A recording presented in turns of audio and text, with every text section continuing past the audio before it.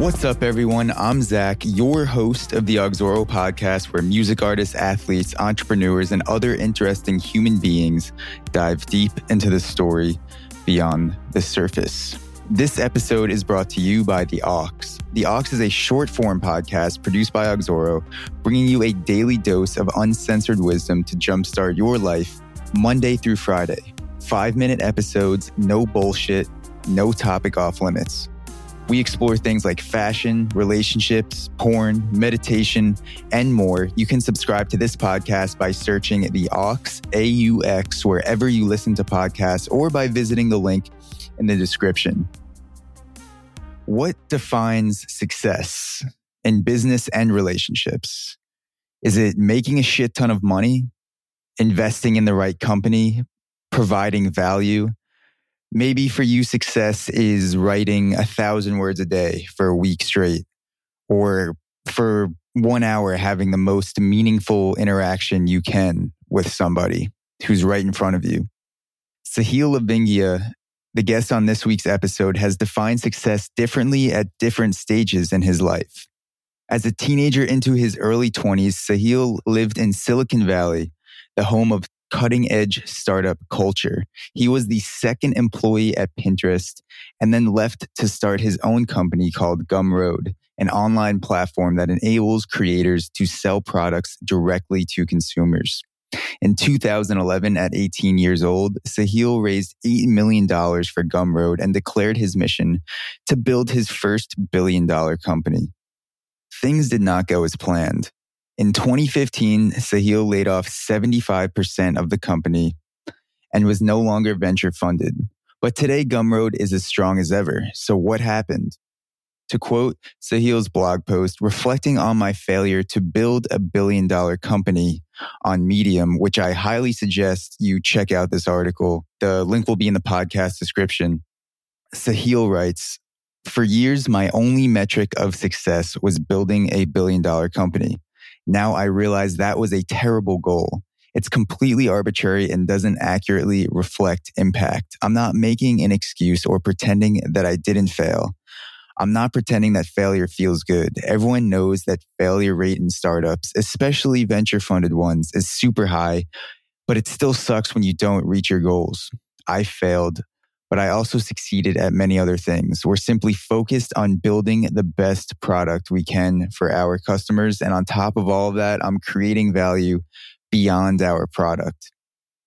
In this podcast, Sahil shares what triggered this change in mentality of how he views success, moving from Silicon Valley to Provo, Utah, the most conservative and religious city in America, over 100,000 people, painting with retired moms, the DNC debate format, and more. So without further ado, here's our wide-ranging conversation with Sahil Lavingia.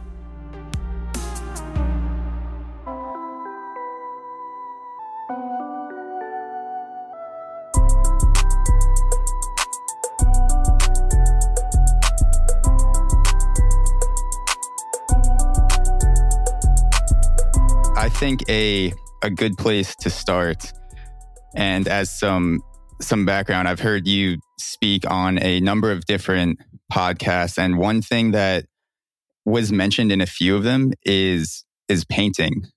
And I thought that would be a good place to start off the podcast. I heard you mention in one that you do a lot of painting with retired moms, and painting has been something that you've gotten into since I don't know if it's since you moved to Provo, Utah, or it's been part of your life before then, but how did that start? How did painting come into your life? Yeah, it started after I moved to Provo, Utah, so maybe 2.5 years ago.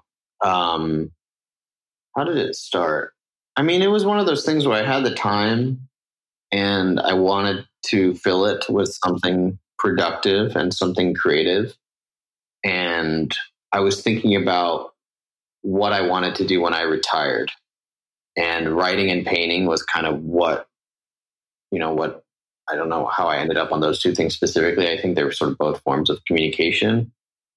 And so when I had the opportunity to kind of, basically the way I think about it is I had an opportunity to move basically a year of my retirement up front.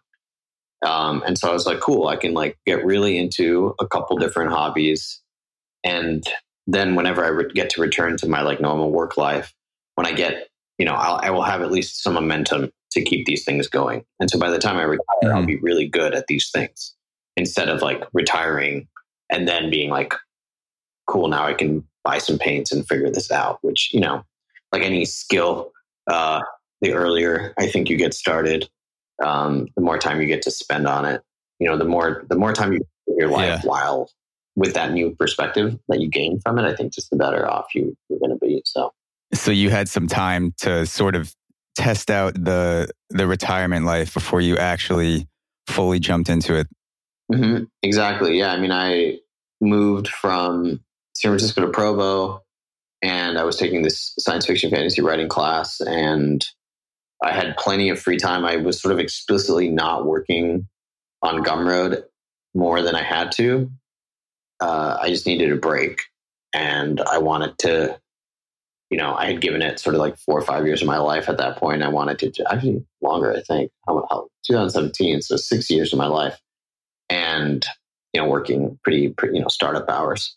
And so I was like, I need a break. I'm going to see what happens if I don't work on this thing, because it seems to be growing or not growing, like regardless. And so I was like, okay, what do I do with my time? Okay, I can do these other things that I've wanted to do for a long time. That meant, I think the most common dream job in the UK is becoming a novelist, right? It's not like a crazy. Really? Yeah, it's pretty, if you had unlimited time and money, or if anyone did, like making art is often pretty close to the top of the list, if not number one.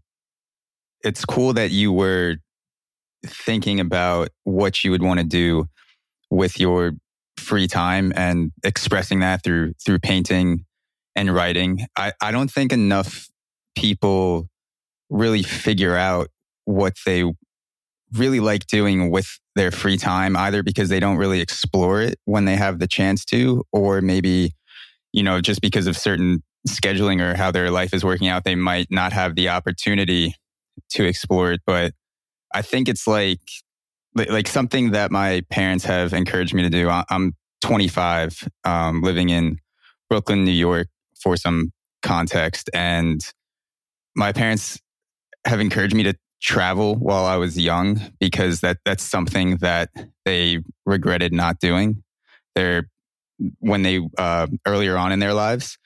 And they basically were trying to explain to me that something like traveling when you're younger is like a muscle. So if you get used to going to different places and getting out of your comfort zone and exploring what you want to do, you don't just flip a switch and retire and all of a sudden start doing those things. Like if you don't learn to express yourself your whole life and don't take advantage of your creative tendencies and exploring the things that you truly have a passion for, you don't just all of a sudden start doing that when you have free time.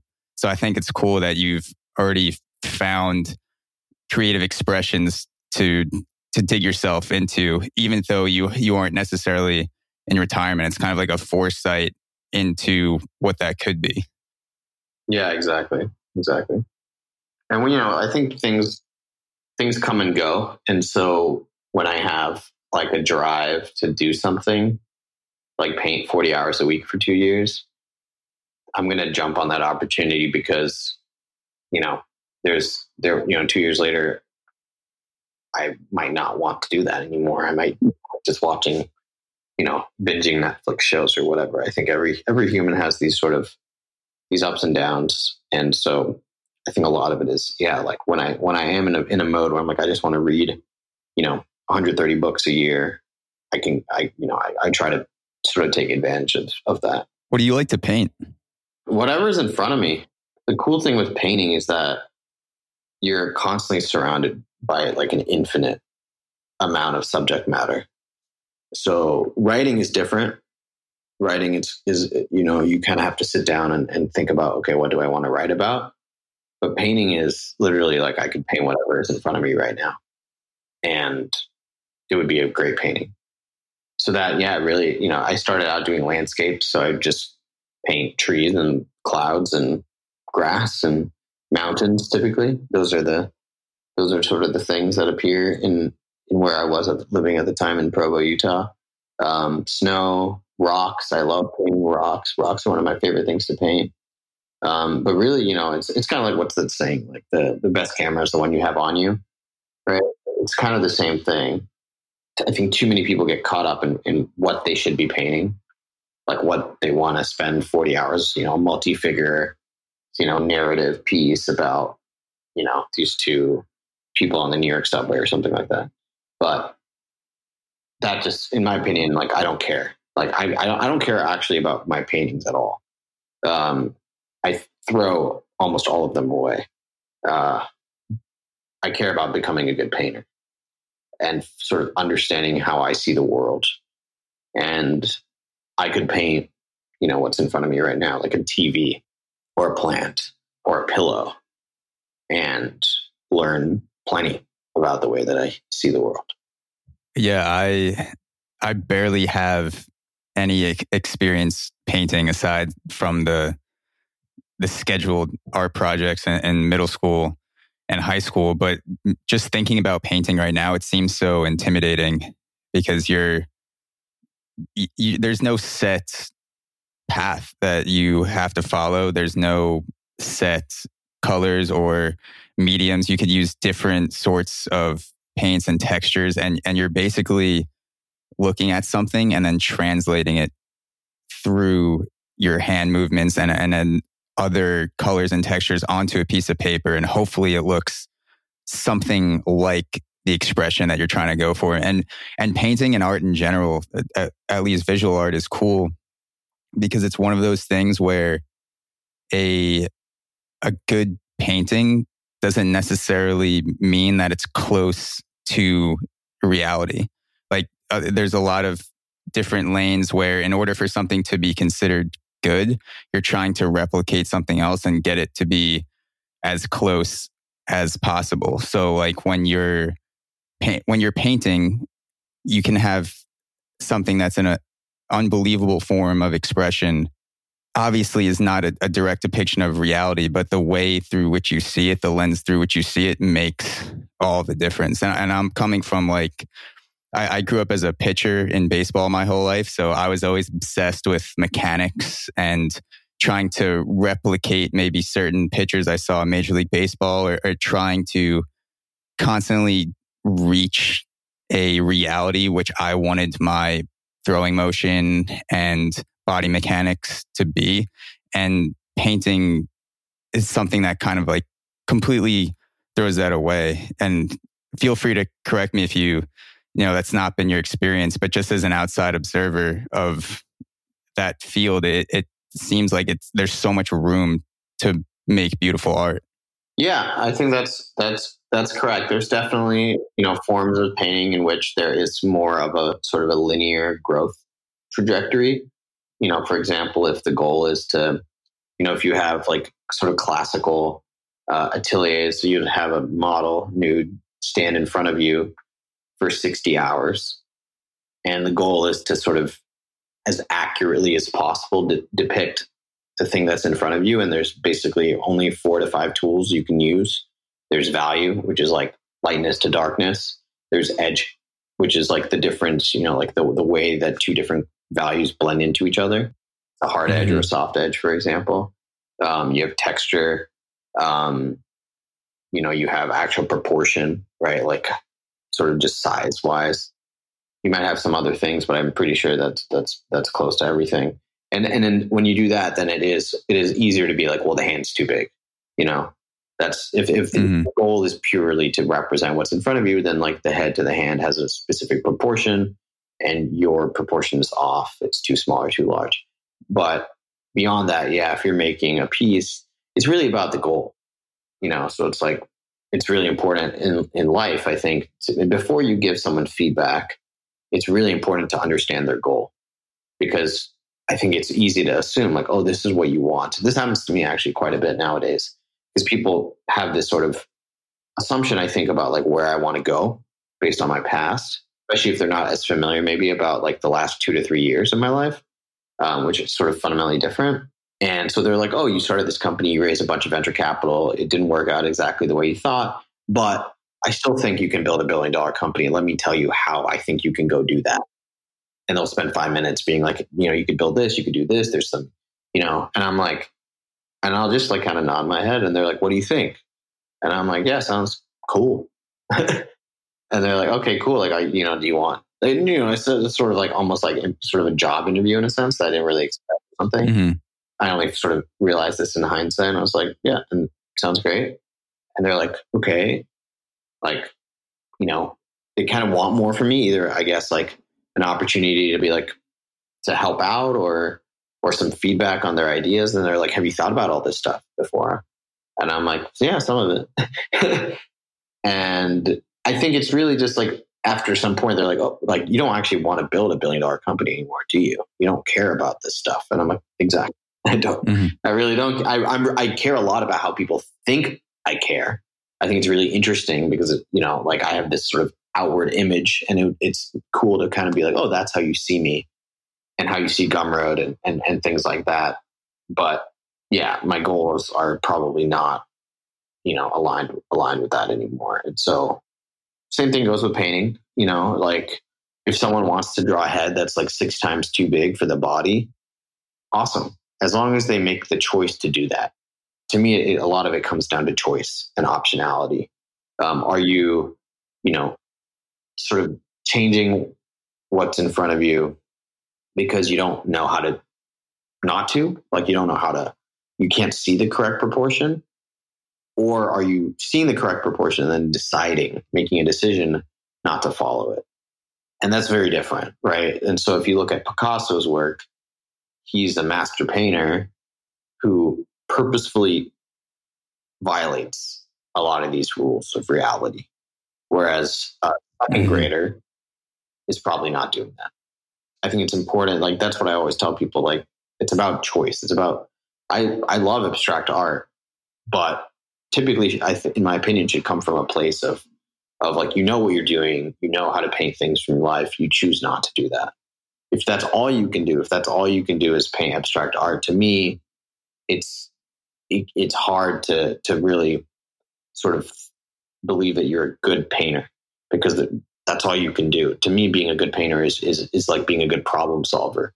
You have a bunch of tools in your toolbox. You can see a problem and you can decide these are the 15 ways I could solve this problem, given certain constraints. Mm-hmm. Whereas if you can only pick one, it's the one way you know how to solve a problem. It's like those people at the pier that, draw letters using animals, right? With those cool things, like, or the people that do caricatures at the park, right? Like, they're very one-dimensional. They're very good at that. It's incredibly impressive and super fast. But if you say, hey, could you add shadows to that thing that, that drawing of my face? They would typically not be able to do that. Yeah. And I think you mentioned some of those meetings where it's a job interview without you realizing it. And people are wondering maybe why you wouldn't want to take the advice to build $1 billion company or go back onto path that you had previously had much higher value for in your life. It sounds like some of that might be because in a way, the way you are living right now is sort of violating the rules of the tech world, like Silicon Valley, San Francisco.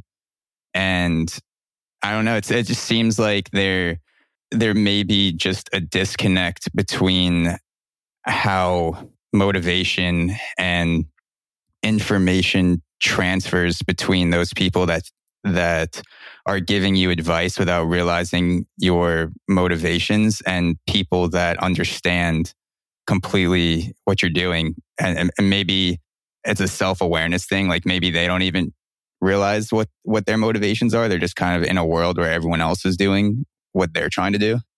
Totally.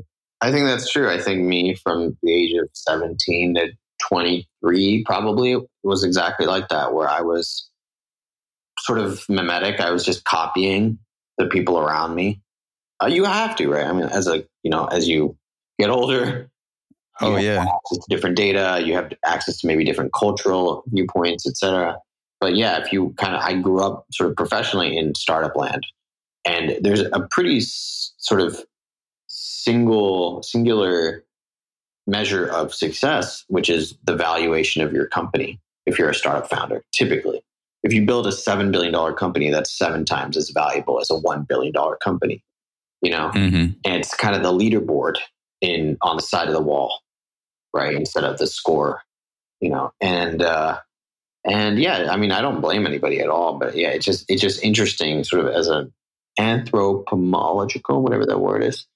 Sounds right. Experiment, kind of see, oh, this is like, you know, this is what you're doing. And it's a combination, I think, of not even understanding what they're doing, but then also, I think, just basic projection. I think everybody does this. You kind of project your viewpoint on the world and on everybody else. So you assume that if, okay, I'm really trying to make it in startup land, therefore everybody else in startup land must be trying to do the same thing that I'm trying to do. And so I'm looking for people that I can work with so that we can both move forward. We can both kind of, you know, help each other out and sort of constantly seeking alignment, I think, in that way. And it's tough when you leave that, when you say, actually, I'm still part of this industry. I'm still part of this sort of like microcosm of a zeitgeist, but I am not following in lockstep as much anymore. And it sort of reveals a lot of some of the social pressure and some of the way things are done as just the way things are done, not like a thing based on first principle. You just don't see it because, you know, you're swimming in the same direction as everybody else. And when you stop and you kind of, you know, you get out of the water and you look at everybody else, you're like, oh, I didn't realize that like everyone's actually going this direction. And I can kind of see past that. And I'm like, I don't want to go there anymore, at least not right now. It's just, yeah, sort of perspective. I've never been a part of the tech world on the West Coast, Silicon Valley. Never been in the day-to-day interactions and all of the pressures that come along with that, both, you know, physically, emotionally, financially, and a lot of amazing things have come out of that world, which would be an understatement. That, you know, I'm talking and using devices and using software that is only possible because of the type of world that exists in that aspect of the culture. But at the same time, I don't envy the position of people judging themselves by valuation, which is what it sounds like, because there's no end to it, really. Like you can always get higher and higher. You can always raise more and more capital. And yeah, I don't know if there's a solution to that in terms of being at peace with where your company is at in the moment and not always trying to reach towards the next thing. I don't know if there's a way to hone in on the value that you're providing to customers through a product or service and then viewing the valuation as a byproduct of that, or the focus always has to be on the valuation and that's like the end all be all, because in the end, the people that are investing in you want to see as high returns as possible.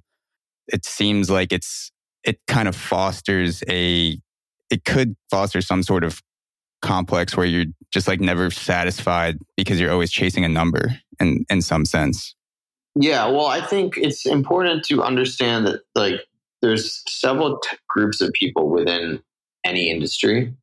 In startup land, there's the VCs, right? The investors. There's the founders.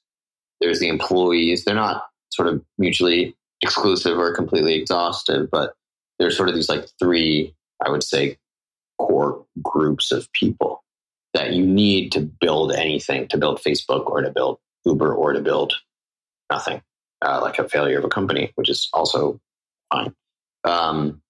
And the people, I mean, there are other people like lawyers, for example, that you need, but in general, the people that have been in there the longest, in this case, the VCs, they have the most institutional knowledge. They're the ones that just by nature of being in the room the longest get to sort of dictate the sort of the social norms of the environment. Right. And so you just have to understand that the narrative that is communicated is one that's typically going to be communicated by the oldest people first, sort of seniority wise. So you have the VCs that are sort of telling people this is the way things are done.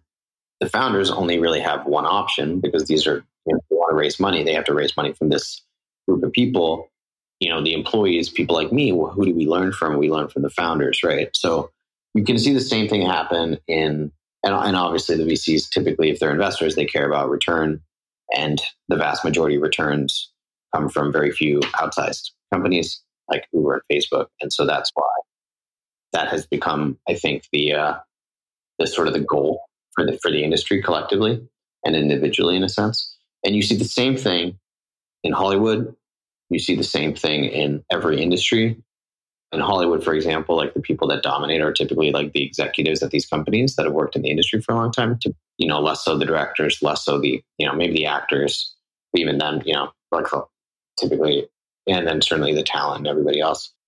Same thing, right? Like you typically have a focus because of the executives, the investors, et cetera, that they have a narrative they want to communicate, that they want the industry to follow, because that's the one that benefits them the most. I would say there's no real right answer, because even if you swap out the valuation of the company for how much value you're creating for customers, maybe, in my opinion, that would be a slightly better goal, but you're still faced with the same sort of existential problem, which is you're outsourcing your success, your happiness, am I done? Am I, good enough? All these things, you're still outsourcing those to a market that maybe you can't control fully. And so, one of our creators, she has this great line that I stole from her, which is, enough is a decision, not an amount, which is just kind of a simple thing. Enough is a decision, not an amount. Yeah, enough is a decision, not an amount. I like that. Yeah, you just have to decide, like, I'm good with where I am. You can still compete. You can still try to get better. But if that's the thing that's stopping you from feeling good about where you are, which is where I was for a few years, post majority layoffs in 2015, it's not, you have to kind of come to terms with the fact that, like, you're not going to really find your happiness outside. And even if you do, it's dangerous in a whole new way, because if Gumroad was killing it, then I would just continue to work 60, 80 hours a week. I would probably not date. I was single for like, I don't know, several years in a row, just because, it wasn't the focus, wasn't the priority. Because if Gumroad became $1 billion company, that would have been the best thing in the world. Nothing else mattered. And if Gumroad didn't, nothing else mattered. It was kind of this priority stack that I had in my head. And once you break out of that, once you sort of make your identity and your sort of the inputs into your happiness multidimensional, it sort of reduces the power that any one of these things has, and any one of these groups of people have, to sort of make you do what you want, and, exert influence and power over you. And that's I feel like the definition of freedom. And I think freedom and happiness are probably pretty close together. So I want to switch gears to the decision-making process before you moved from San Francisco to Provo, Utah. And I won't make you rehash the whole storyline, because I know you've done it dozens of times. And for context, you wrote a fantastic Medium article, which I'll link in the podcast as well, which I think anyone who's listening to this will also be interested in reading your Medium blog. But I think that what's important for people to know is that you were in startup world. You set a goal for yourself that you wanted to build this $1 billion company, which is Gumroad. It's not a $1 billion company, but it's still going strong, and did not end up having the path that you foresaw when you first created the vision. And so I just wanted to lay that out for people. And I was listening, or I believe this is actually from your article. You said that, I'm quoting, "I wanted to work on something new and I needed new ideas. So I moved to the place most full of people not like me, Provo, Utah. A writing class taught by one of my favorite authors, Brandon Sanderson, at BYU served as the final impetus." And you mentioned writing before. What was it about that writing class with Brandon Sanderson that served as the final push towards Utah?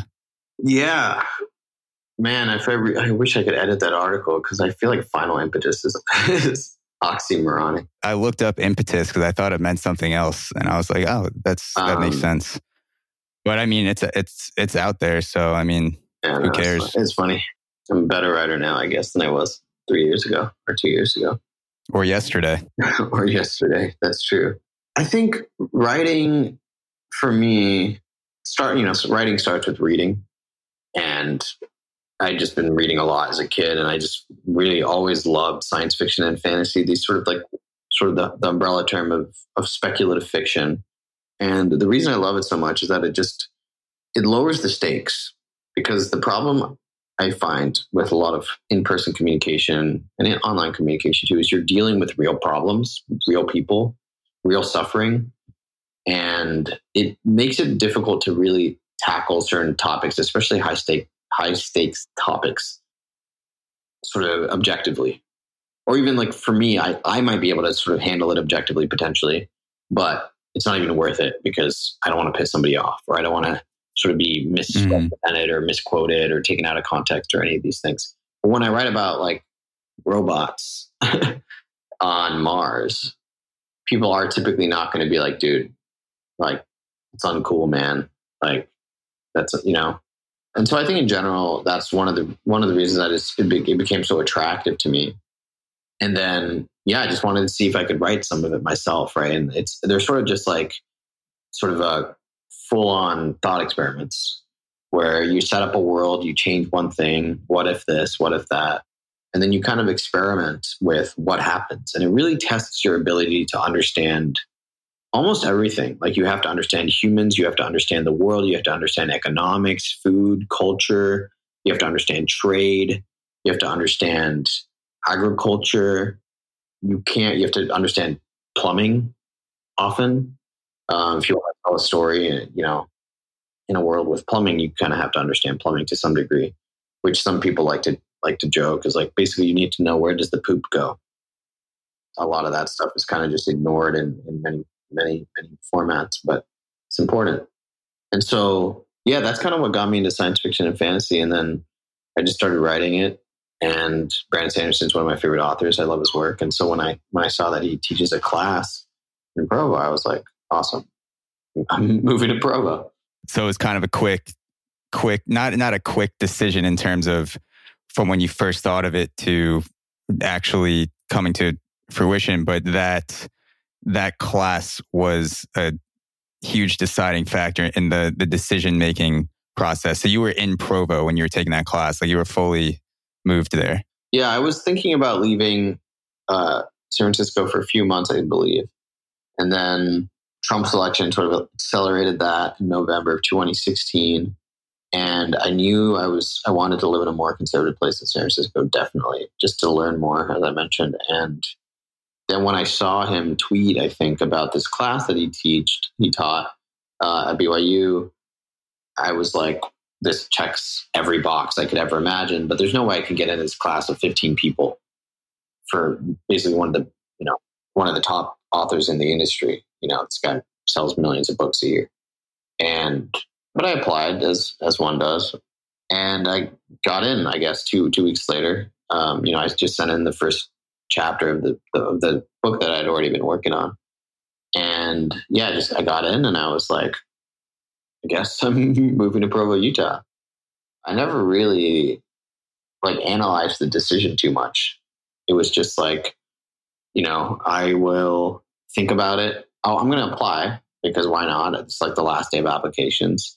And if I get in, which I probably won't, then I can figure out if it's a good decision. And when I actually got in, I was like, well, I guess I applied. So therefore it must have been the thing I wanted to do. So therefore I moved. And I was like telling myself, like, I'm going to move to a conservative place. Like, I want to do this, right? Like, I want to learn more. I want to expand my horizon. And given this opportunity to do that in such a perfect way, for me to say no would have been like pretty hypocritical.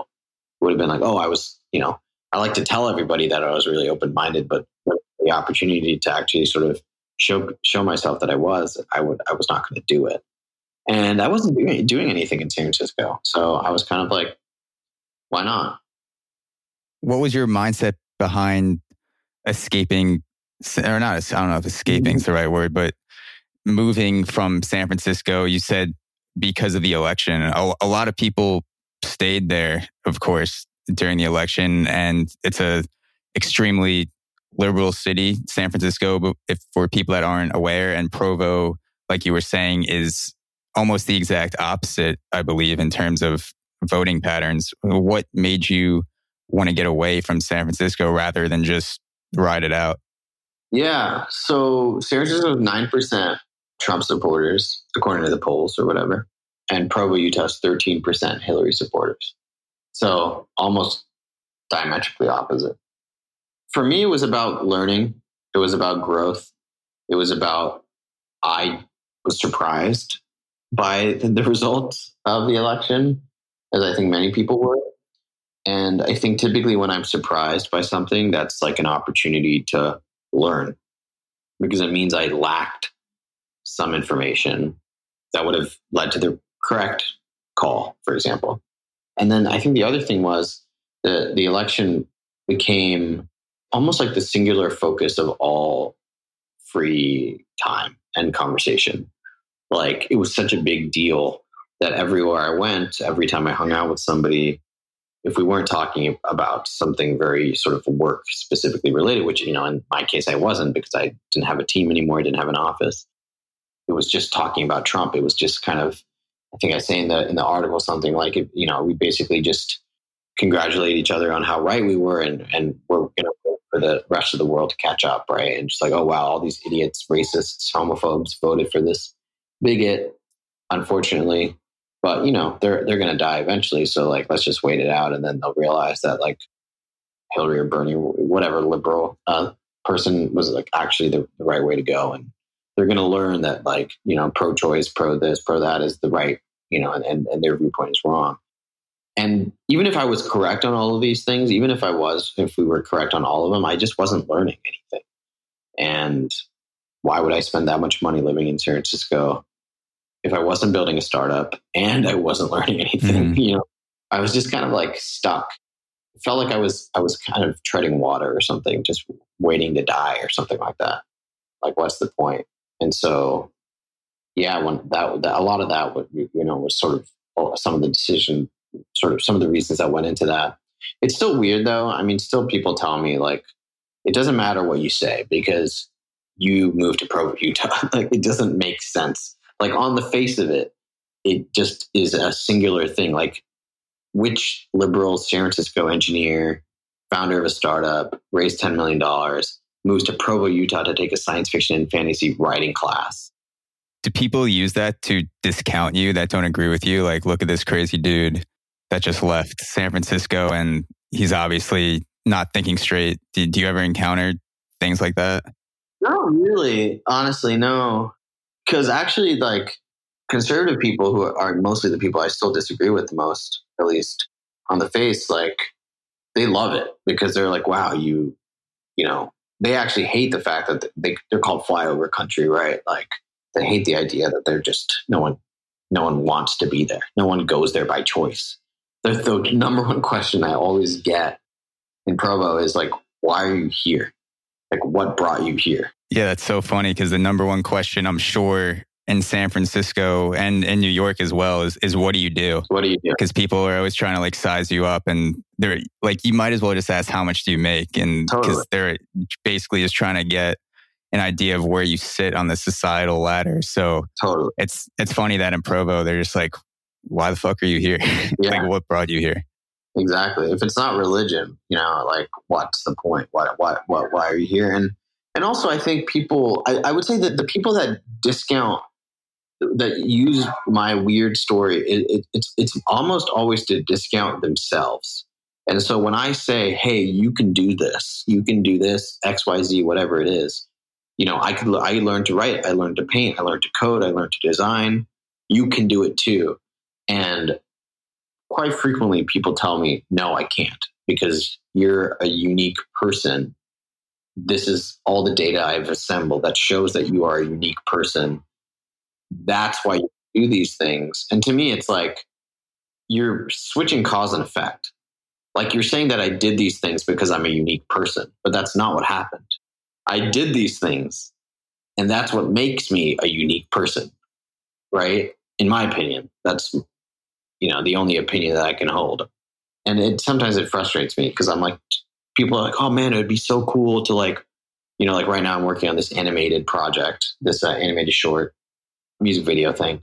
And people are like, oh, that's so cool. Like, it's awesome that you do that. I'm like, yeah, like, do you want to learn more? Like, I'd love to tell you exactly how I'm doing it and how I'm thinking about it and send you any materials I have and like all these notes I have from meeting people in LA. And, you know, I moved to Burbank from Provo around 2 months ago. And very often people are like, nah, I'm never going to be able to do that. You know, maybe if I'm rich and famous one day or something like that. And I'm like, you can do it. Like, it's not moving from one city to another. It has never been easier. I'm not saying everyone can do it. And certainly like I have a lot of freedom and privilege and whatever you want to call it that allows me to do stuff like this now. But I do believe quite strongly in the power of the internet and the power of just software to enable opportunity for people that may not have had it 100 years ago. Yeah. And when someone says that they can't do something, you're labeling yourself as someone who lacks the ability to do whatever that may be. Write a book, start a podcast, paint, create a startup.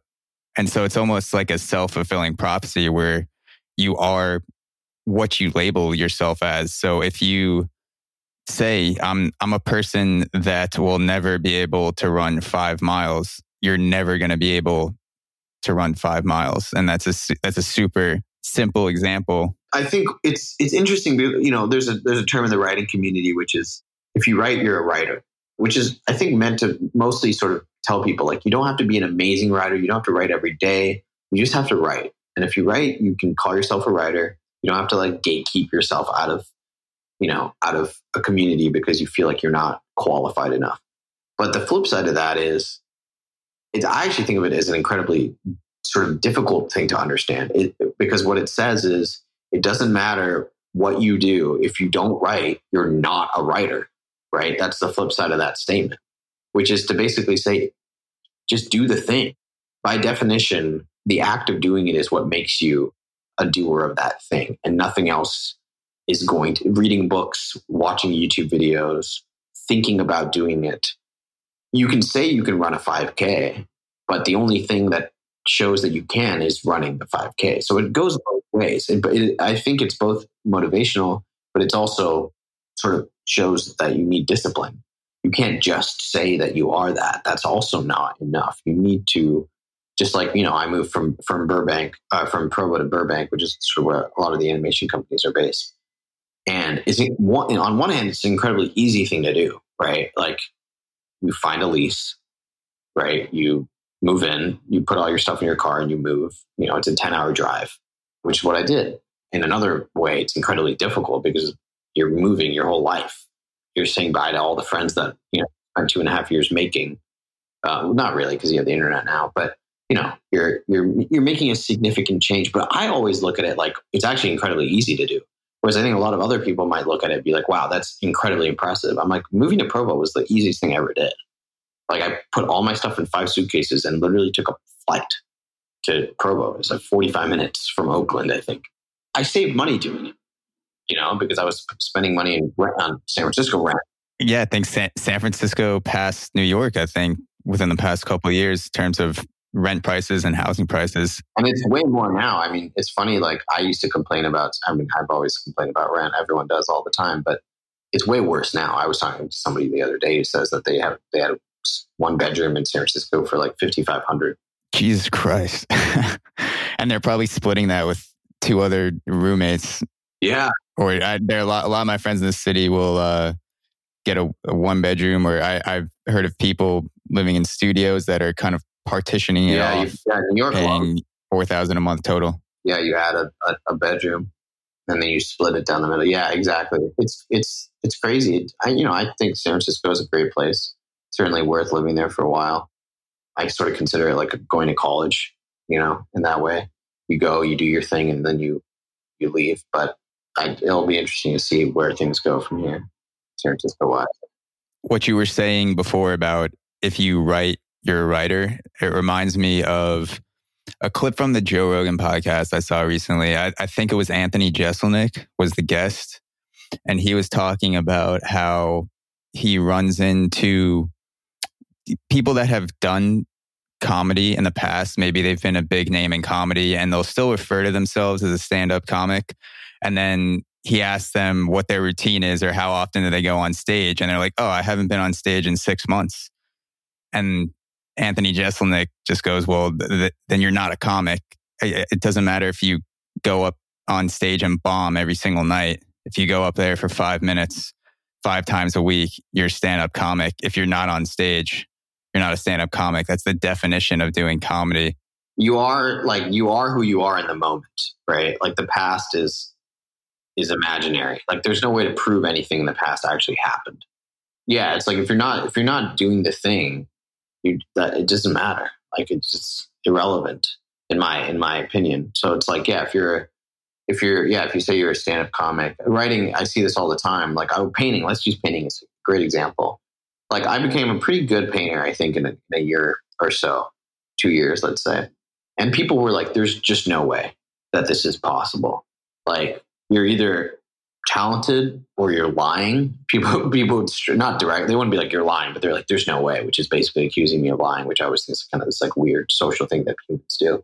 But no, you must have drawn as a kid, or like literally I never paint. I can't remember. I'm sure I painted at some point with watercolors or something in school, but I never took an art class. I bought paints for the first time in 2017. And, I had no idea what I was doing. I didn't even know what color paints to buy, which in hindsight is kind of stupid because everyone tells you the primaries is what, so that's true. You go buy the first colors you should buy is red, blue, and yellow. Surprise. And typically a white, but at least those three. And it's like, no, I just paint a lot. I paint more than most professionals paint because I don't have to be in meetings. I don't have to deal with anything else. I can just paint. And, I painted 20, 30 hours from life and drew from live models basically every day for 3 to 6 hours. Turns out 2 years of that, you get pretty darn good, pretty darn fast. Yes. And it's the consistency too. It's all about, I mean, it's like why Andy was probably kind of pissed at this dude, because it's like, no, the way you get better, it's like going to the gym every 6 months. Like, that doesn't get you anywhere, Yeah, it doesn't do shit. It might, yeah, like it probably reduces the rate of cancer or something. But, like genuinely, yeah, if you're looking to get stronger, you got to go, I don't know, at least once a week, probably, right? Like minimum. So like, yeah, I would say once or twice a week. You can get some pretty good results doing full body workouts twice a week. I would say going to the gym. Yeah, exactly. Totally. And eventually your muscles atrophy. And totally, someone who used to paint every day for 10 years and then took a 10-year break, they're going to come back and be way better than a beginner. Like it doesn't atrophy all the way down, just like someone who takes a break from going to the gym and comes back is going to get. And then obviously there's all the lessons that are imprinted, right? Like your central nervous system, your form, just the way, you know your way around the gym, just like you might know your way around painting a little bit better. But you do take a hit. And if you take those hits too often, like it's hard to get really good. And especially in an industry that's competitive, like I assume stand-up comedy is, like painting is, like writing is, all these things, because of the internet, like you're competing with everybody else on the planet, basically, or at least the 2.5 or 3.5 or whatever billion that have access to the internet. Like you got to do it. You got to do it a lot. And so I think, that's why I moved to Provo, Utah, and took this writing class. And then I write every week. We have a writing group. We meet every week. I paint every week. I work on this animated project every day, basically. I work on Gumroad to some degree now every day. You do that enough, you get really, really, really good. It also increases the serendipity factor, because so much of like the meetings I've been able to have, it's because I was working on something. It wasn't like, oh, I have this idea. It's like, oh, you're interested in it. And if you know that person, like, what do you think of this thing that I'm working on right now? And when you get rid of that stuff, when you only paint during workshops, or you only do stand-up comedy like 6 months for a fundraiser, every 6 months for a fundraiser, or something like that, all those opportunities, all that serendipity goes away. And so I think that's another large component, I think, of doing it all the time or frequently, is that you allow for the sort of those weird edge cases that in hindsight are going to make your entire career and are going to make your entire life. Yeah. And working out is a great example, because whether you're in the gym once a week, twice a week, or you go 5-6 times a week. Everyone has different goals and sees their bodies in different ways that they want to make changes towards.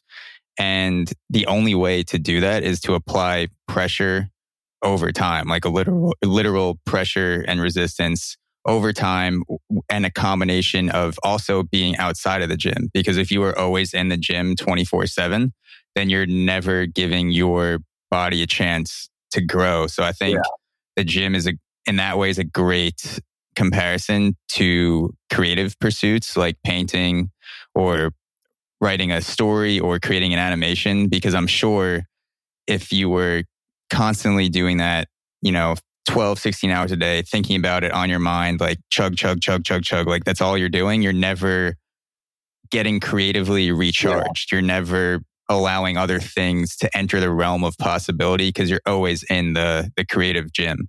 I also think the frequency creates boredom, and boredom is a really good thing, because if you go to the gym once every 3 weeks, you're like, okay, I haven't been here in a while. So I'm going to bench, I'm going to squat, I'm going to deadlift, I'm going to overhead press, I'm going to do bicep curls, and I'm going to leave.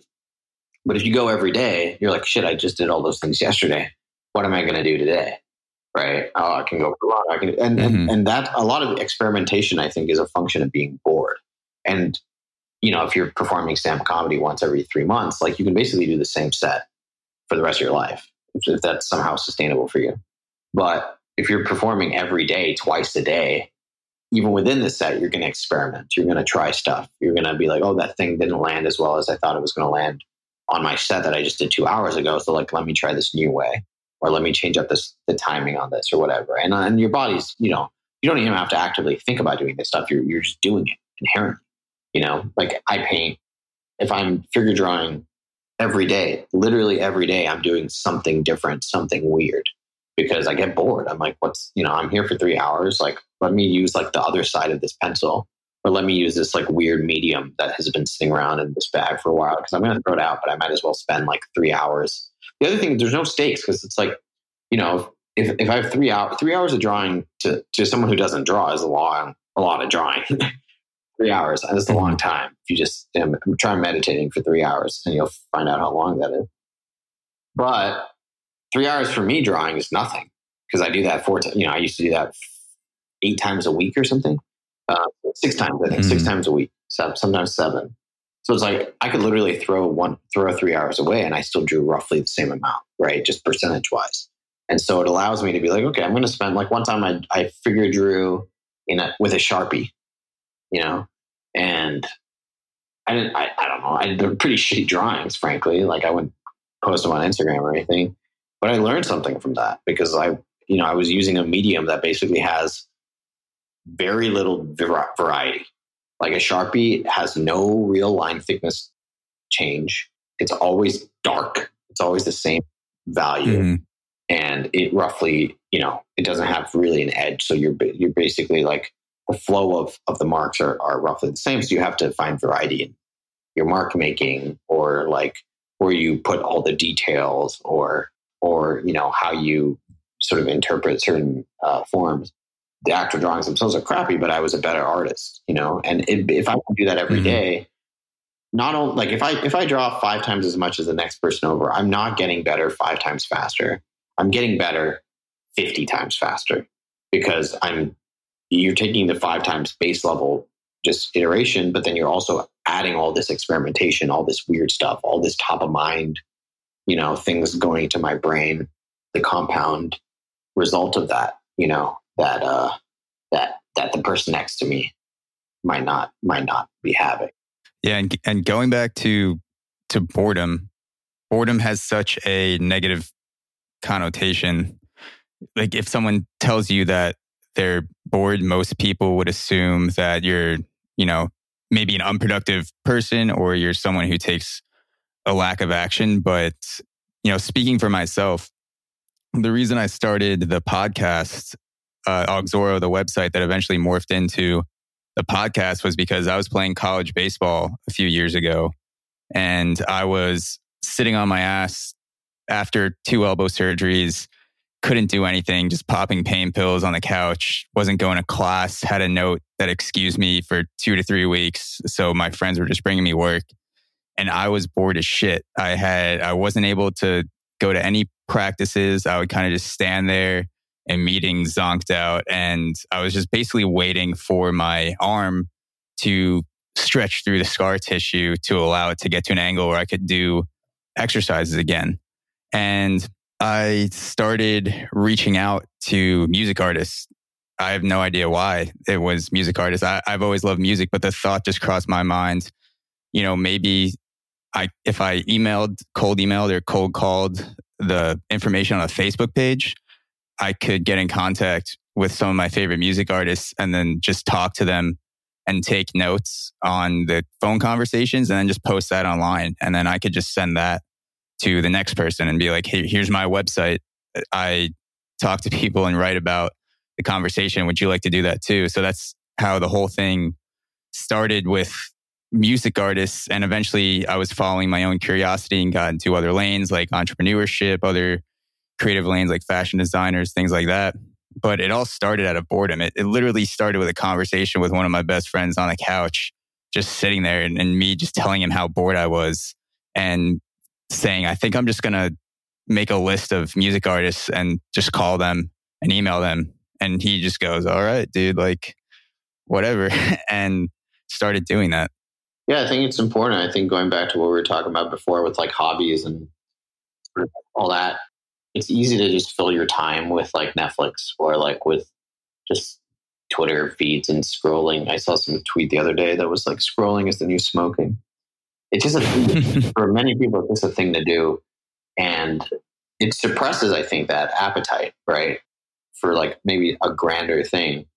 And so, I think it's important to sometimes give yourself the space to kind of just sit around and do nothing for a while. And, if you just do nothing long enough, you might have some really interesting idea. But if you're constantly trying to satiate yourself, you're never going to give yourself that chance to be like, oh, I should move cities. If I was just playing The Witcher 3 every day for, like I would never have considered, I think, some of the possibilities that it can be scary too, because boredom shows you that there's like a whole world out there. You're not laser focusing. Oh yeah. You can go deep into some YouTube and Twitter rabbit holes and all of a sudden it's 4:30 in the morning. You're just like, what the fuck was I watching the past 5 hours? But yeah, it's a balance because you don't want to stay in that state for too long. You want to have that sort of internal switch that goes, okay, it's time to get back to reality and take some action. But at the same time, you do want those breaks in your life that allow you to, basically just shut off and let other things float into your head. And maybe, 1,000 things might float in and 2 of them end up becoming something that changes the trajectory of your life. Totally. And I think it's important to have the opposite of that, where you're just heads down and you're not open to any other opportunity for a couple of years. That's great too. Right. And so I think it's a balance. As you said, it's like just like going to the gym. Like you don't want to be you don't want to attach like 5-pound weights to your palms and live your life. Yeah, people would probably call the cops, be like, who's this psycho in Starbucks? Exactly. With 5-pound weights on his duct tape to his fucking hands. But, like you want to lift and then you want to not lift for 46 hours, You want to push yourself, you want to sprint and then you want to take a break. And so I think the same goes with anything. Like you want to do something and then you want to stop doing it and spend a significant amount of time just looking around and be like, oh, I wonder what I can do with my life. Just think, because you can only do that so often. You can only change jobs so often. You can only move cities so often. You have, I don't know, between 5 and 50 different opportunities in your life to really change direction fundamentally. Is that a thing? Is that a proven? Oh, I have no idea. Concept. But my guess is, it sounds right. I mean, you're living your life, and whether you know it or not, you're going to be hit with certain opportunities. Whether 5, 50. I would say it's probably on the lower end. I think people get less opportunities than they think that they will. And so it all depends on what your state of consciousness is at the time, how you're viewing things. You can be open or closed to an opportunity, based on how you were feeling that day or what you were doing at the time. And so that's why I think it's so important to, have the mindset like it seems that you have to kind of cultivate that curiosity and have that openness about you.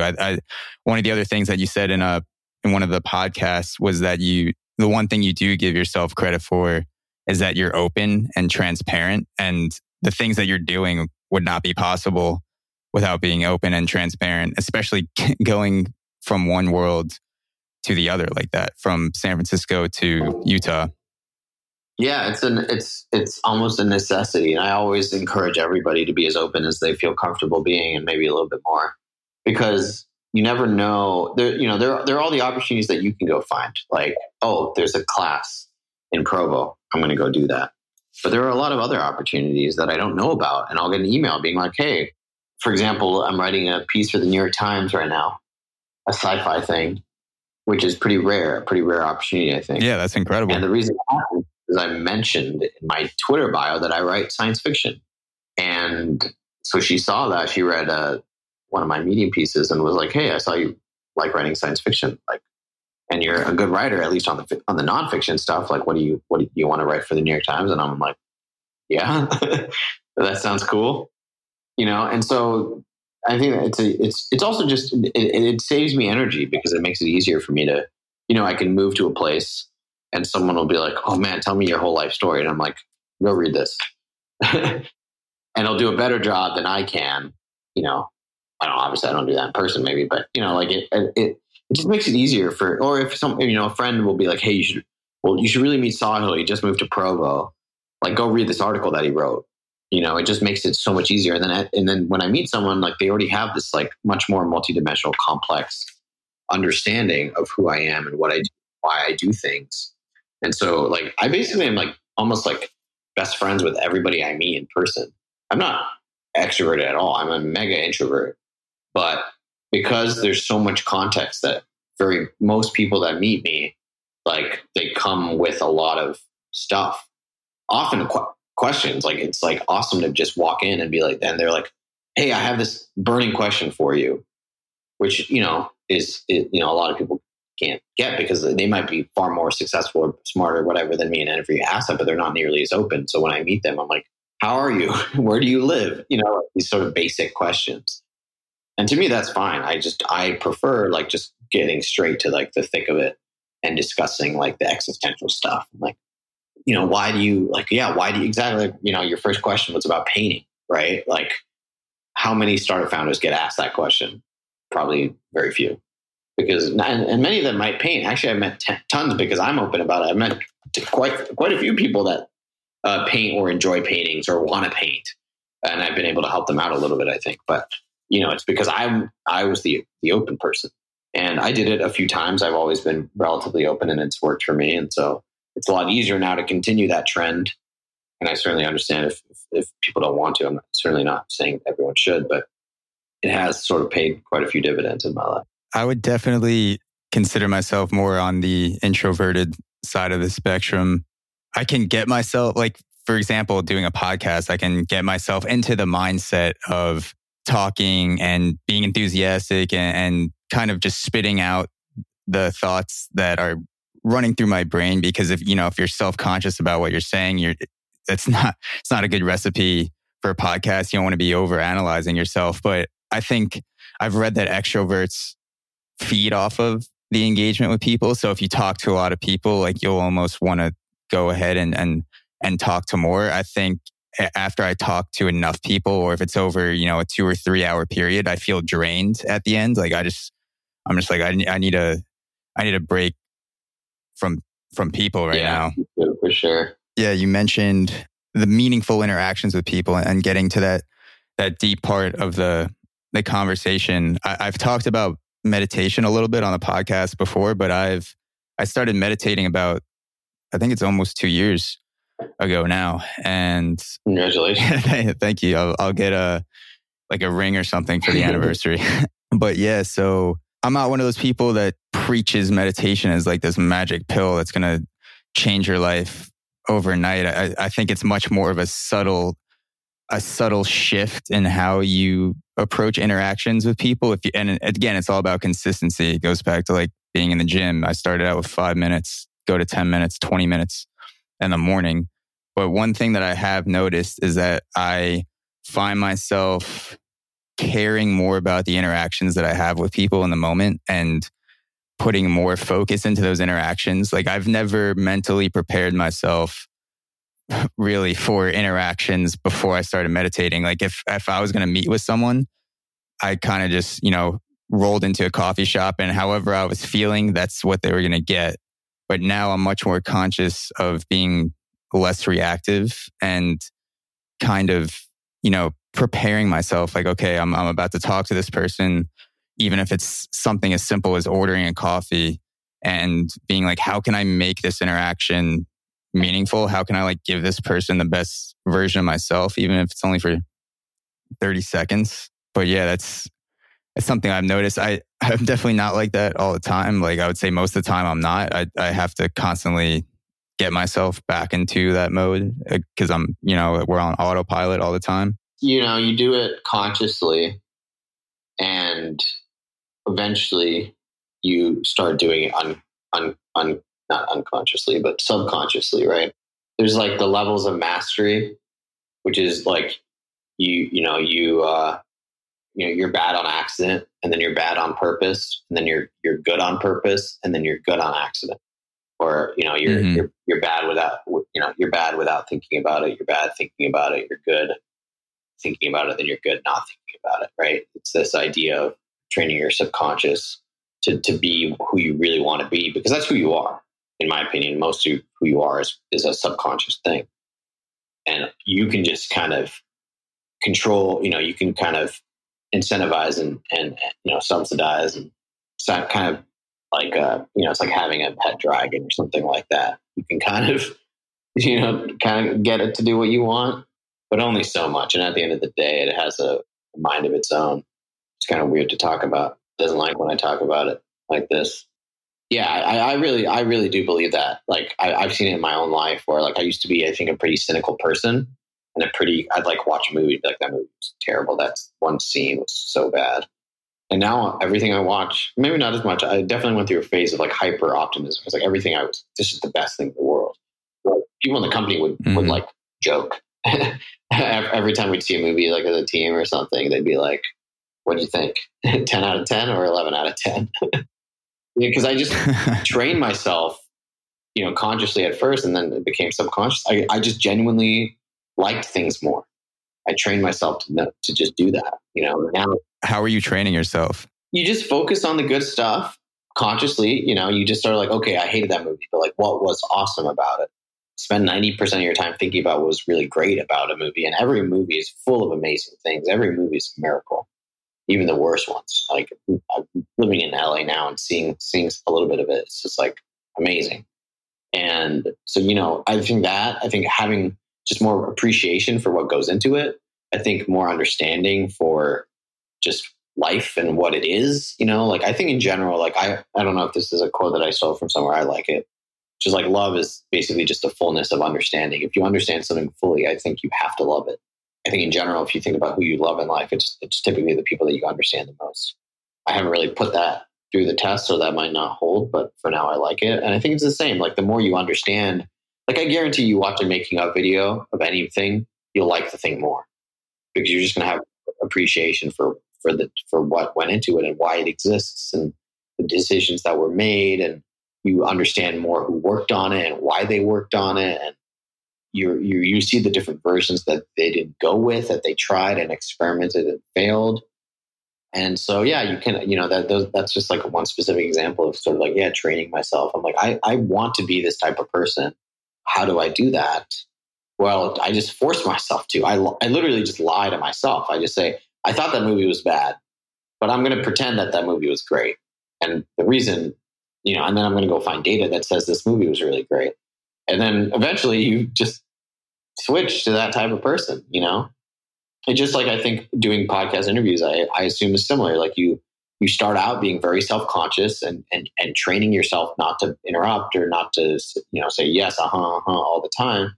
And then eventually, hopefully it becomes subconscious. So you just start doing it instinctively. Painting is the exact same thing. Like you one of the first things you learn is that brightness and darkness are by far the most important parts of any painting.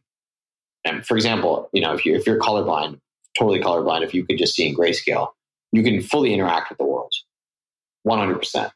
If you removed brightness, you couldn't do anything. If all you had was saturation or hue, you couldn't move. You couldn't see. You couldn't make vertical from. It would just your brain would explode completely. Metaphorically, at least. No one's tried this in practice, I think, but it's kind of, and eventually you realize over time, like you just start prioritizing those things automatically, more and more and more, and you certainly slip.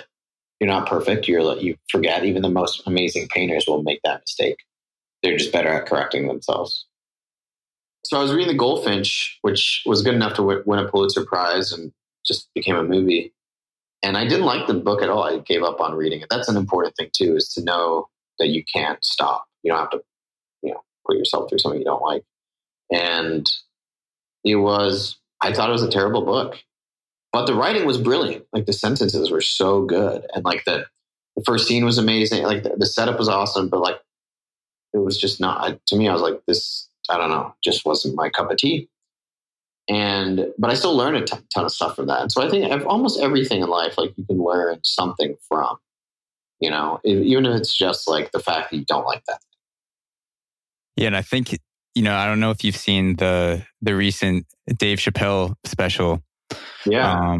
But you have people that are almost going in the opposite direction, where something that has been by consensus a great piece of comedy, a great piece of art by the audience, the critical review of the special has been panned. I think it's 38% of official critics have said that they approve the Dave Chappelle special, and 99%, last time I checked, of the audience score approved of the Dave Chappelle special. So it's like you have you're battling the optimism and the negativity from both ends, because people can almost decide going into it, this is going to be good and this is going to be terrible. I was actually thinking about tweeting something along these lines. It's like if someone has decided if they're going to like something before they see it, like a movie, or if they're going to hate something before they see it, like beware, basically. Like that's not possible. There's so a good example. I actually think the Chappelle stuff is really interesting. I'm down to talk a little bit more about it. Yeah, of course. I'm really skeptical about a lot of the stuff people have been talking about. But I saw this with the Joker, where I don't know how it came up in my feed, but there are all these, where I found all these people saying like, wow, this movie's terrible. And then they won some award. And then people are like, oh, wow, it's like even more obvious that it's going to be terrible. And I'm like, I don't know why people are saying it's terrible already. I assume it's something related to something political, like it seems to always be at this point. But you're not evaluating the thing. You're just not. You're participating in social commentary. You're part of a group, an in-group or an out-group. You're signaling to other people in this environment like who you are and what you care about. It's an identity thing. It's not, if I said you're gonna win $100,000 if you can predict how good this movie is going to be, everybody is going to change their mind. The people that said it was going to be 10 out of 10 are going to say, actually, it's like a 6.9. And all the people that 0 out of 10 are going to be like, actually, I thought it was going to be like it's probably a 6.2, because they still have these biases they can't get rid of totally. But I guarantee you, like all the critics that say that Chappelle's show is like terrible, no one should watch it, they don't believe that. They're lying, because they're getting paid to create outrage, because they know that's Chappelle knew what he was doing too. He knew that this is exactly how people would react. Yeah, it's tight in the title, Sticks and Stones. He knew that the most that he can do with his words is that people are going to get pissed off at him, which, based on the topics that he chose to address, you're going to have at least some backlash in that case. And I was reading some of the critic reviews earlier today for the first time. And I did get that feeling where I wondered if you just told yourself this was going to be a shitty comedy special or an out of touch comedy special. That was a phrase that a lot of critics use, that he's out of touch, or he doesn't understand, or he's, defending people that are already in power and he's punching down. I saw it as the opposite, where he's making fun of taboo issues like abortion and transgenderism and school shootings, to go back at essentially the leftist structure where, you're not allowed to have conversations. He's punching up at that whole structuralized form of oppressing conversations. Like it's such a, you can get outcasted in that group by speaking to a certain person or talking about a certain topic without them even knowing what your viewpoint on the topic is. And so it seemed like, I don't know what his actual process was, but I wouldn't be surprised if he sat down, thought of, 4 or 5 things that are hot button issues on either side, and then just try to write funny jokes about it, not necessarily take sides. He has moments in the special where he leads into the joke, making you think that, he might be pro-life or pro-choice. And then he completely flips back to the other side. And he's like, hey, like, don't assume what I am or, how I view things. I'm just trying to, point out the hypocrisy and the comedy in how people handle these issues. Yeah, totally. I think he's a smart guy. He's been doing this for longer than I've been alive, and so he knows exactly what he's doing, and so do these news outlets. And really, the only people getting played are the people that get their time wasted, maybe including us talking about it. My personal opinion of the special, I think Dave Chappelle is a phenomenal comedian. I was like, this is okay. I'd say, of all the stuff I've seen, I think his last 2 specials that he did on Netflix were a lot better.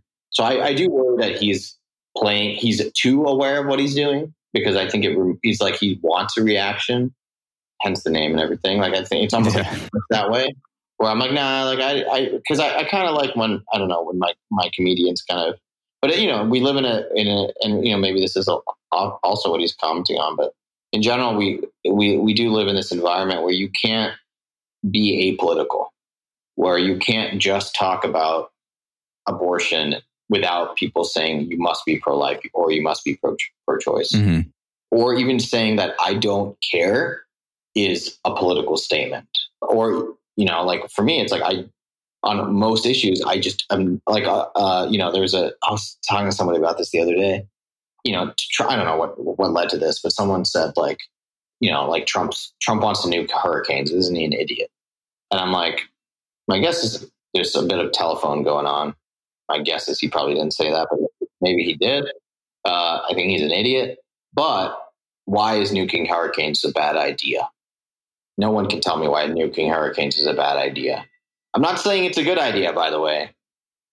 I'm just saying. There was actually a clip of I forget which news outlet it was, but there was a guy that was trying to think through the plot of nuking a hurricane, it was the opposite. Sorry, it was dumping massive amounts of ice into the tropics to try to disconnect the hurricane system from the warm water that it feeds off of. And like everyone was giving this guy shit and saying, you're a dumb hick from the South. Like, what do you know? But no one was offering a different solution. And yeah, that's crazy to have, the Navy come in and dump millions of tons of ice into water to prevent a hurricane. But at the very base of a hurricane, that the fuel is the warm water. So in theory, something like that at an extremely massive level, which we probably couldn't provide, could work. Like it wasn't that dumb of an idea in theory.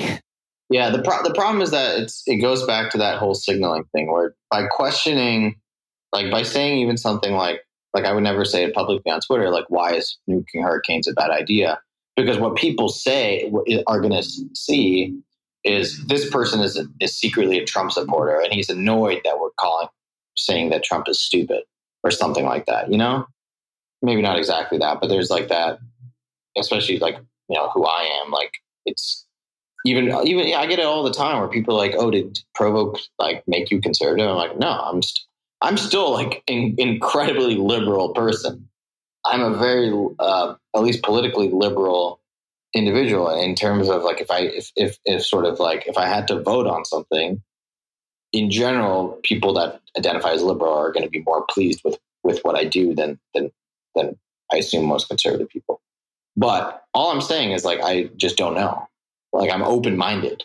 And just because I'm not signaling at every chance I get that I'm a hardcore lefty, which I probably am in my dealings with the world. I grew up in Singapore, which is like a super left place, in my opinion. And, you know, I've met libertarians that say, oh, Singapore is a super libertarian place. And I'm like, cool.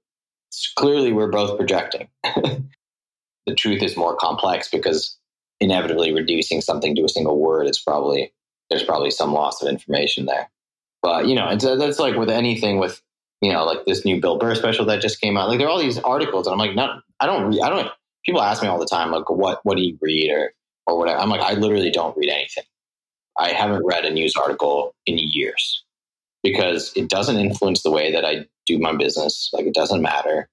And I don't really believe that these people are trying to genuinely inform me on the topic. I read a lot of Wikipedia.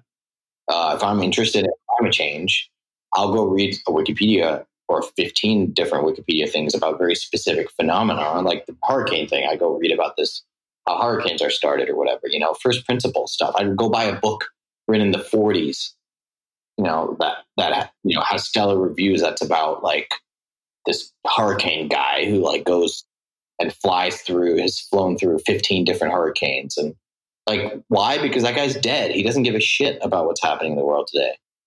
And that's what you need, in my opinion. If there's ever a time not to read news, it would be right now, because there's a very blurry line between journalism and activism that many people are crossing into as activists and pretending to be journalists. And you're getting the opinion of one person, but they're portraying it like it is the thoughts of the masses, and that, you know, millions of people agree with me. Kind of going back to, well, it's just like the Chappelle thing, right? Like, people say, oh, like there's like all this outrage. Like, I have a bunch of conservative friends now living in Provo and Gumroad creators and stuff. And like, they're like, oh man, like, look at all this, like all these liberals. Like, don't you think it's weird as a liberal that like all your people are like annoyed at this thing? And I'm like, literally, I've met 0 liberal people that think that. Like, I talk to hundreds of liberal people every week and probably like 5 conservative people or something, you know? I'm like, literally nobody I've met in real life. And these are incredibly, some of them are like, you know, like socialists or whatever, you know, many of them are non-binary, trans, LGBTQ to some in that community. I have literally 0 people that have said anything about like anything negative. Most people are like, yeah, it's hilarious. Or like, I haven't seen it yet. I can't wait to check it out. I think it's almost all of this stuff is like, just like the Black Ariel stuff. Like, there are all these supposed people that are like upset that Ariel is Black. And like, I've never heard a single person express that point of view. See, like, I don't get what would piss people off about that. It's, you know, you're free to create whatever you want. And if you didn't agree with it, you just don't have to see the movie for whatever reason that can be. You always have the option to turn things off. You can have your own reasons for it. You can straight up say, you know, Ariel's white and I don't think she should ever be a different color. That's how she was created. Or you might think, well, it's fine that she's Black, but the directors are just virtue signaling and want to make people think that they care more about race than they actually do. Or maybe you think, you know, they're just creatives that are doing their jobs, and this is the depiction that they came up with. This is the vision that they saw, and they're fulfilling that. It's a business, right? Like, that's what I like. I'm like, look, if you're liberal, you might love the fact that Disney made this decision. If you're conservative, you supposedly don't like the decision. But the truth of the matter is, it's a business decision. They didn't do it because they thought it was the right thing to do or the wrong thing to do. They in my viewpoint. It's mostly a business decision. And they felt like it was a good business decision for them to do. And I'm not saying it's bad that they did that, but like things like, oh, like we can actually, recruit new diverse people that can tell really good stories if we do this now with this story that we have. Like it's not just for box office returns as a business, but like holistically, I think at the end of the day, like people are mostly self-interested, and that's just always been the case. And if you're a writer, I see this all the time when I watch like basketball, like I watch the NBA finals or whatever every year. And in like the halftime show, it's pretty obvious that like these people don't care at all about what they're saying. Like this person is playing a role. Like he's the person that loves the Warriors. This is the person that hates the Warriors. This is the person that thinks Durant is a traitor. Like that's just what it is. It's just they are probably literally given scripts. It's a show. You're watching a show. I think that's a very important distinction. Like there's a difference between news, which can take the form of a book or a Wikipedia article or data. All news can be reduced into data. Entertainment is entertainment. It cannot be reduced into data. You can consume the Warriors game as data for sure, like the scoreline, for example. But watching four dudes talk about if it was this play or this thing a bad idea or not, or like, that's all made up crap because they want people. It's like whenever you watch a game and it's like the Warriors are up like 6-0, every commentator is like, oh man, like all it needs is a 2-possession play. And you're like, yeah, except it's, it's like the Warriors are up 3-0 in the series. Yeah, exactly. There's like 6 seconds left on the clock, but people they get paid to get people to continue to watch because that's what advertisers pay for. Advertising rates are based on ratings. And so you have to make it so that people watch, and people aren't going to typically watch a game that's a done deal. Right. And so I think a lot of it is just understanding, I feel like, incentives. And when you realize, like I have friends that write for these publications. They're like, oh, hey, this Dave Chappelle thing. Dave Chappelle's releasing this is hypothetical, but I would bet my life. Hey, this Dave Chappelle thing is coming out on Slack. This is probably happening. Who wants to write about it? And basically, writers will pitch their ideas. Like, oh, like I'm this. Like I can tell this story and use this example. And like I think it would be great to talk about. Like I heard that there was this clip that, by the way, Netflix. Like, how did everyone know that this special contained this content before the special came out? Because was that happening? Did people post about the content before it came out? I mean, everyone knew that that he was talking about this whole, the alphabet people. I think that bit was posted. Okay. Yeah, I wasn't aware. The first time I heard the alphabet bit was in the special, which I'm glad of. I don't really like having context before movies. I wish that was the case for me as well, man. Because it would be nice to watch it without people telling me what I should think. But unfortunately, it's kind of hard these days for that to happen. Yeah, that's interesting how it leaked. I don't know. Like it doesn't seem like it would be in Netflix's favor. Well, I don't think it leaked. I don't think it's a leak. It's like Netflix. It's promotional material. It's like, hey, like how can we get about this show the day it like comes the trailer? Out? Yeah, it's like, what did we put in the trailer? It's the same thing. Netflix does this. I mean, Netflix, like I guarantee you, pre-gifts everything they release. The day that the Glow season comes out, like I guarantee, every interesting moment is pre-gift, pre-subtitled, and put on all the different services so that when people, it's just like, I don't know, for some reason I think people like underestimate like the importance of business in a lot of these decisions. Like people are, oh, that's crazy, that's conspiracy. I'm like, no, that's just like if you ran a business, when you do that, you'd pay an intern like $10 an hour to go through everything and just slice it up and turn it into gifts. Like that makes total sense to me. Why would you not do that? Why would you not write an article that 100,000 people because you use this heading instead of this heading? Like it's just business.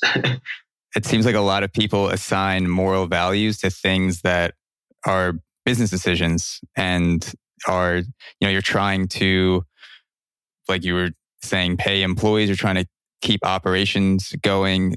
A lot of conservatives have problems with publications like Vox and BuzzFeed, but if you understand how they're functioning, they're trying to clickbait you.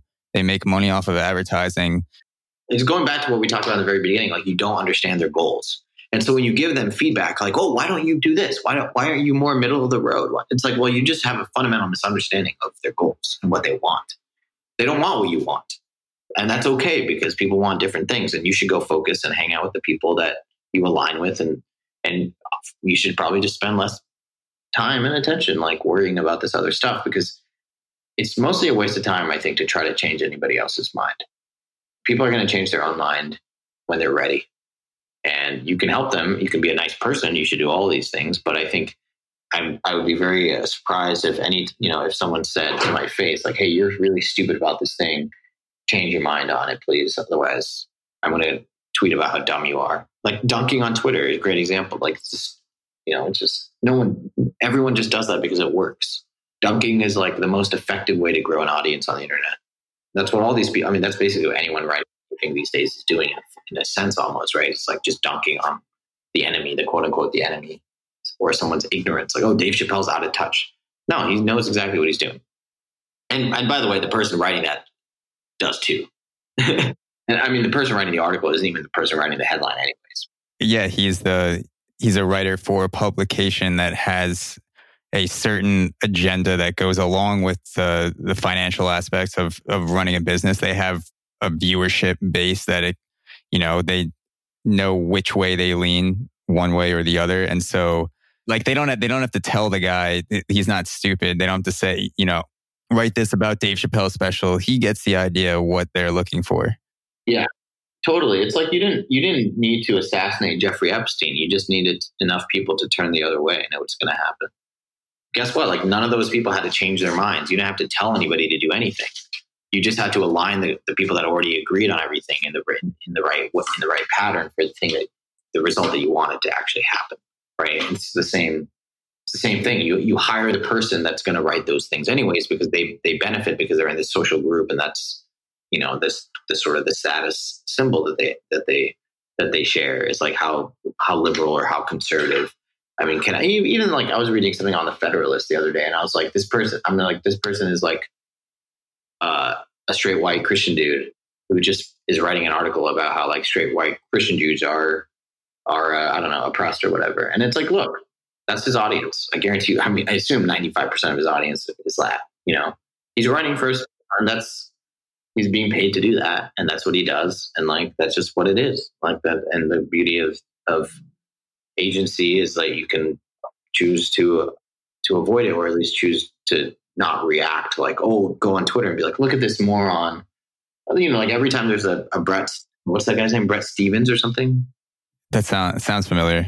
He's a New York Times columnist, and he always always shares these, in my opinion, kind of stupid takes. Often, some of them are fine, I'm sure, but the ones that I see obviously the ones that I see are the stupid ones, right? Because that's the only reason people would share those things with me.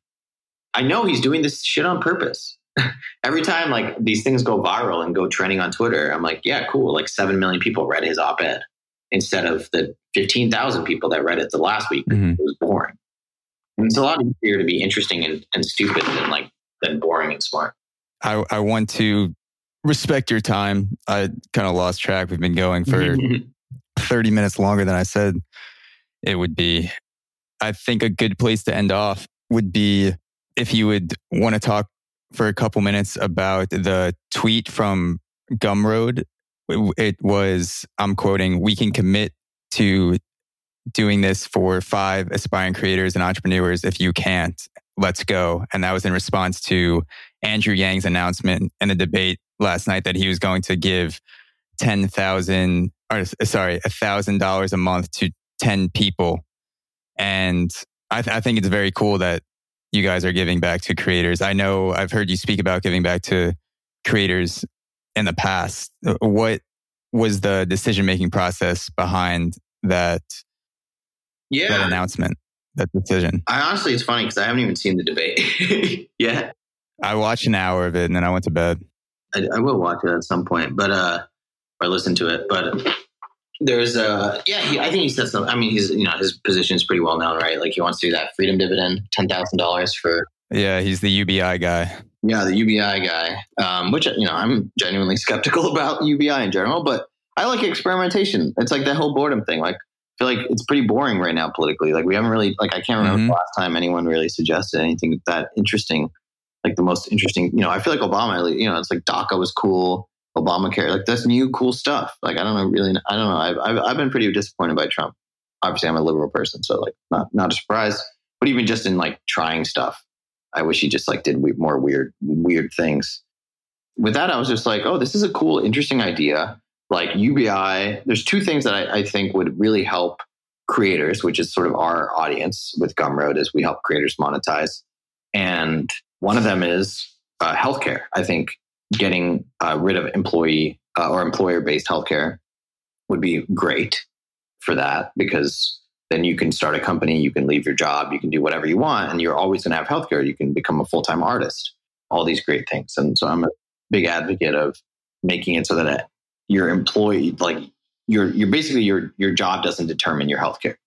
I'm flexible on how that's implemented, like Medicare for all or public option or whatever. I don't even know what the different ideas are on the table, or any conservative idea too. Like, as long as like people feel like they can quit their job without losing and then getting a car accident the next day and going bankrupt, like that, I'd be great. Cool. Sounds great. So there's that one. And so I'd love for Gumroad to sort of publicly support whatever plans appear. And then there's UBI, which is like basically, you sort of apolitically, sort of without any means testing, you just give it basically everybody in the country like some amount of money, which is a form of wealth redistribution, which as a liberal person, like I'm a big fan of wealth redistribution. And it's cheap because you don't have to do any means testing. You don't have to do any administration. You just, I'm sure there's some cost to it, but you're roughly giving everybody. I actually think $1,000 a month is way too much. Like, I would start with something much lower, but I think that's besides the point. I think it's just interesting and new, and like more people should experiment. And so when I saw him tweet about that, I was like, this is totally in line with our mission. Like, we're a profitable company that has already committed to donating money publicly to a variety of causes. So this is like, it's easy. And there was an article, I think New York Times said basically like, this might not be legal, like to take campaign contributions and like redirect them in this format is not allowed. Yeah, it's kind of crazy when he announced it. Everyone was like, can he do that? Like, is he allowed to just say? By the way, like, it goes back to exactly what we're saying, which it doesn't matter, because the fact that it doesn't make sense and might be illegal is what makes it interesting, sort of by definition almost. And people are scared to attack him on stage. He never gets attacked by anyone, because I think, we don't know how, because it's like you've never seen that before. It's like attacking a rattlesnake. Yeah. The few moments that he does get extended periods to talk, he seems like a very intelligent guy. I've heard him come on some other podcasts, which is cool. I think more of those candidates should do that if they want to up their positioning with the average voter. Go on Joe Rogan or Ben Shapiro or Dave Rubin. Like, if you want to get your ideas out there, it's cool. I kind of agree. I also really disagree with that too, because if you're like, there's nothing to gain if you're, in my opinion, if you're Biden from like going on Dave Rubin or Ben Shapiro. Not at least not at this stage of the election. It's more beneficial for him because he's polling at such lower numbers. I also think it would hurt Biden too, because he seems very tired and exhausted up there already at a debate, speaking for 17 minutes over the course of 3 hours. I think that a 2-hour, 3-hour podcast might open up the stigmas that people have about him already, which is that he's old. But yeah, go ahead. Yeah, I'd love to see Trump like on Joe Rogan for 3 hours. That'd be awesome. That would be amazing. Do you see the petition that was signed by 100,000 people? I think it's more at this point to have Joe Rogan and a staff of his choosing moderate a debate. Oh, interesting. So it passed 100,000 signatures, which I think means that the White House has to they have to at least respond to it. And so they want Joe Rogan to moderate.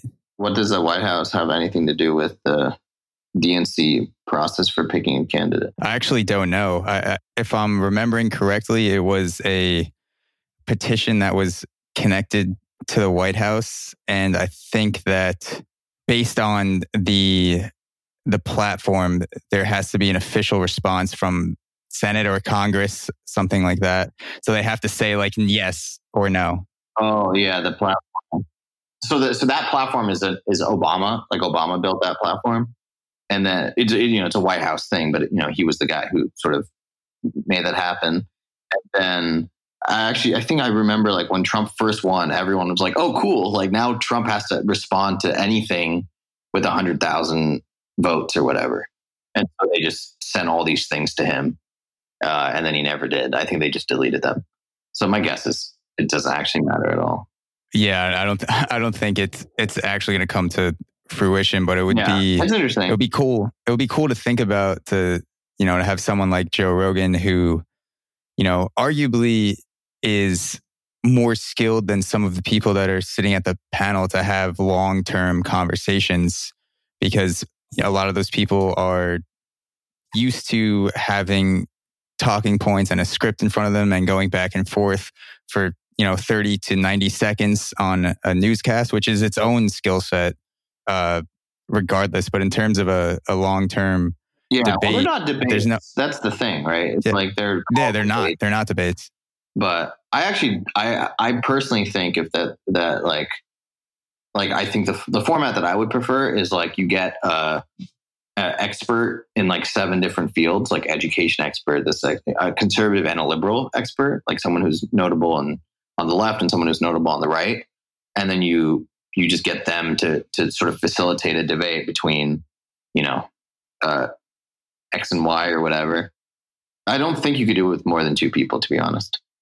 And then I really think like that thing would be amazing. It would be on the front page of every newspaper or whatever. And then literally no American would actually give a crap. You don't think so if something like that happened? I really don't. I don't. I think 99.9% of people like are going to vote the way that they're going to vote already. Like you could do the election today and roughly know what the result's going to be. I think Trump won the election like the day it was Hillary versus Trump, like Trump won. Like I think the debates, the emails, Benghazi, the Russia, like all that stuff, like obviously like it came close. So, like maybe like it would have swung one just because of how close it was. But I think most at the end of the day, like is I don't really believe that people change their minds too frequently. So I think even these debates are like mostly just a way to get advertising revenue. Like I don't actually think they matter at all. Yeah, see, and you're right. It's not a debate. There's no way in which you could consider it a debate, and it provides a platform for advertising dollars and for people to get across ideas without actually answering questions, because that in 45 seconds or 90 seconds, whatever it is now, that they're going to have to move on to the next person. So you can be asked, I think it's hilarious when people are asked a yes or no question and then they somehow go on for 90 seconds without addressing the actual problem. Mm-hmm. And, or not even a problem, just like something as simple as will you raise taxes with so-and-so policy? And then it always starts with a statement like, let's be clear, or let's think about this. And then they just go off on a tangent. It's like they create their own tangents and no one actually answers the question, which is why I love podcasts. I actually think like it's great that they don't answer the questions, because like it's stupid to ask Elizabeth Warren a yes/no question. Like, why would you do that when you can go to her website and read the answer? Like you already know, everyone knows what the answer is. Everyone knows just by nature of not saying yes or no, you already know the answer. Yeah, true. It's like you could go to her website to find it out. People know that people aren't stupid. They know she's deflecting. You can listen. Yeah. Yeah, you just know. I mean, obviously, taxes are going to go up. Like everybody knows that. It's just So I mean, it's the same thing that I've learned to do it too. Even even in podcast interviews, like someone will give me a question and I'll just answer some different question that I wish they had asked instead. Feel free to do that if you haven't already. Well, yeah, now I don't really do it consciously anymore, but some people have told me but you also kind of know, and this is what Warren's doing too, is like she knows what the audience wants to hear, and she's just going to give it to them. I mean, Kamala, I think, is probably the best person on that stage in terms of doing that.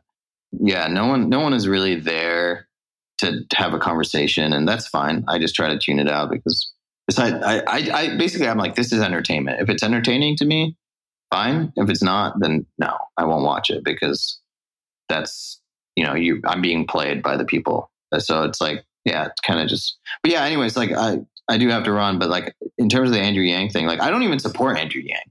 Like I haven't done nearly enough research to make a decision on that. But I just saw, I was like, oh, this is interesting and cool and fits in line with Gumroad. Like, why not? And if Bernie did something or Warren did something or Biden did something or Trump did something, maybe not Trump. I don't know. I don't know if I'd touch that with a poll at this point, but many other people I'd assume on the right, like Mitt Romney or whoever, like maybe even Ted Cruz, like said, well, like, I want to do blank or whatever.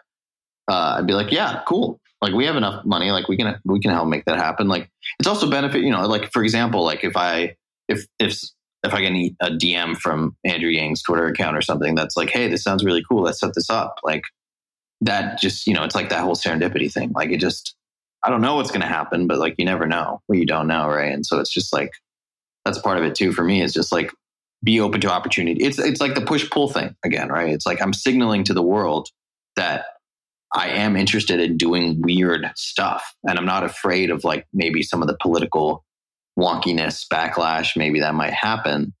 And I understand that this is a game that we're all playing. Andrew Yang's playing the game. Gumroad's playing the game. New York Times is playing the game. And so I think my hope is that people see that and they're like, oh, cool. Yeah. If we want to play the game on a different level, like let's all get into a room where no one can hear us and talk about how we can do it together. That's some of the kind of this, I think. I mean, but really, I mean, that thinking happened in like 4 seconds. I saw that and it was like, cool, retweet type of thing, send. As is the platform of Twitter, built for that. If you want to train your subconscious, you have to rely on it. You have to rely on your instinct. If you're constantly like being super clinical and strategic about everything, like you're not giving yourself a chance to do the weird stuff that's gonna be interesting to people. Yeah, it all goes back to being open and putting that you're a sci-fi writer in your bio so that someone reaches out, or tweeting about Andrew Yang, just putting that out into the universe seems to have a reciprocating effect.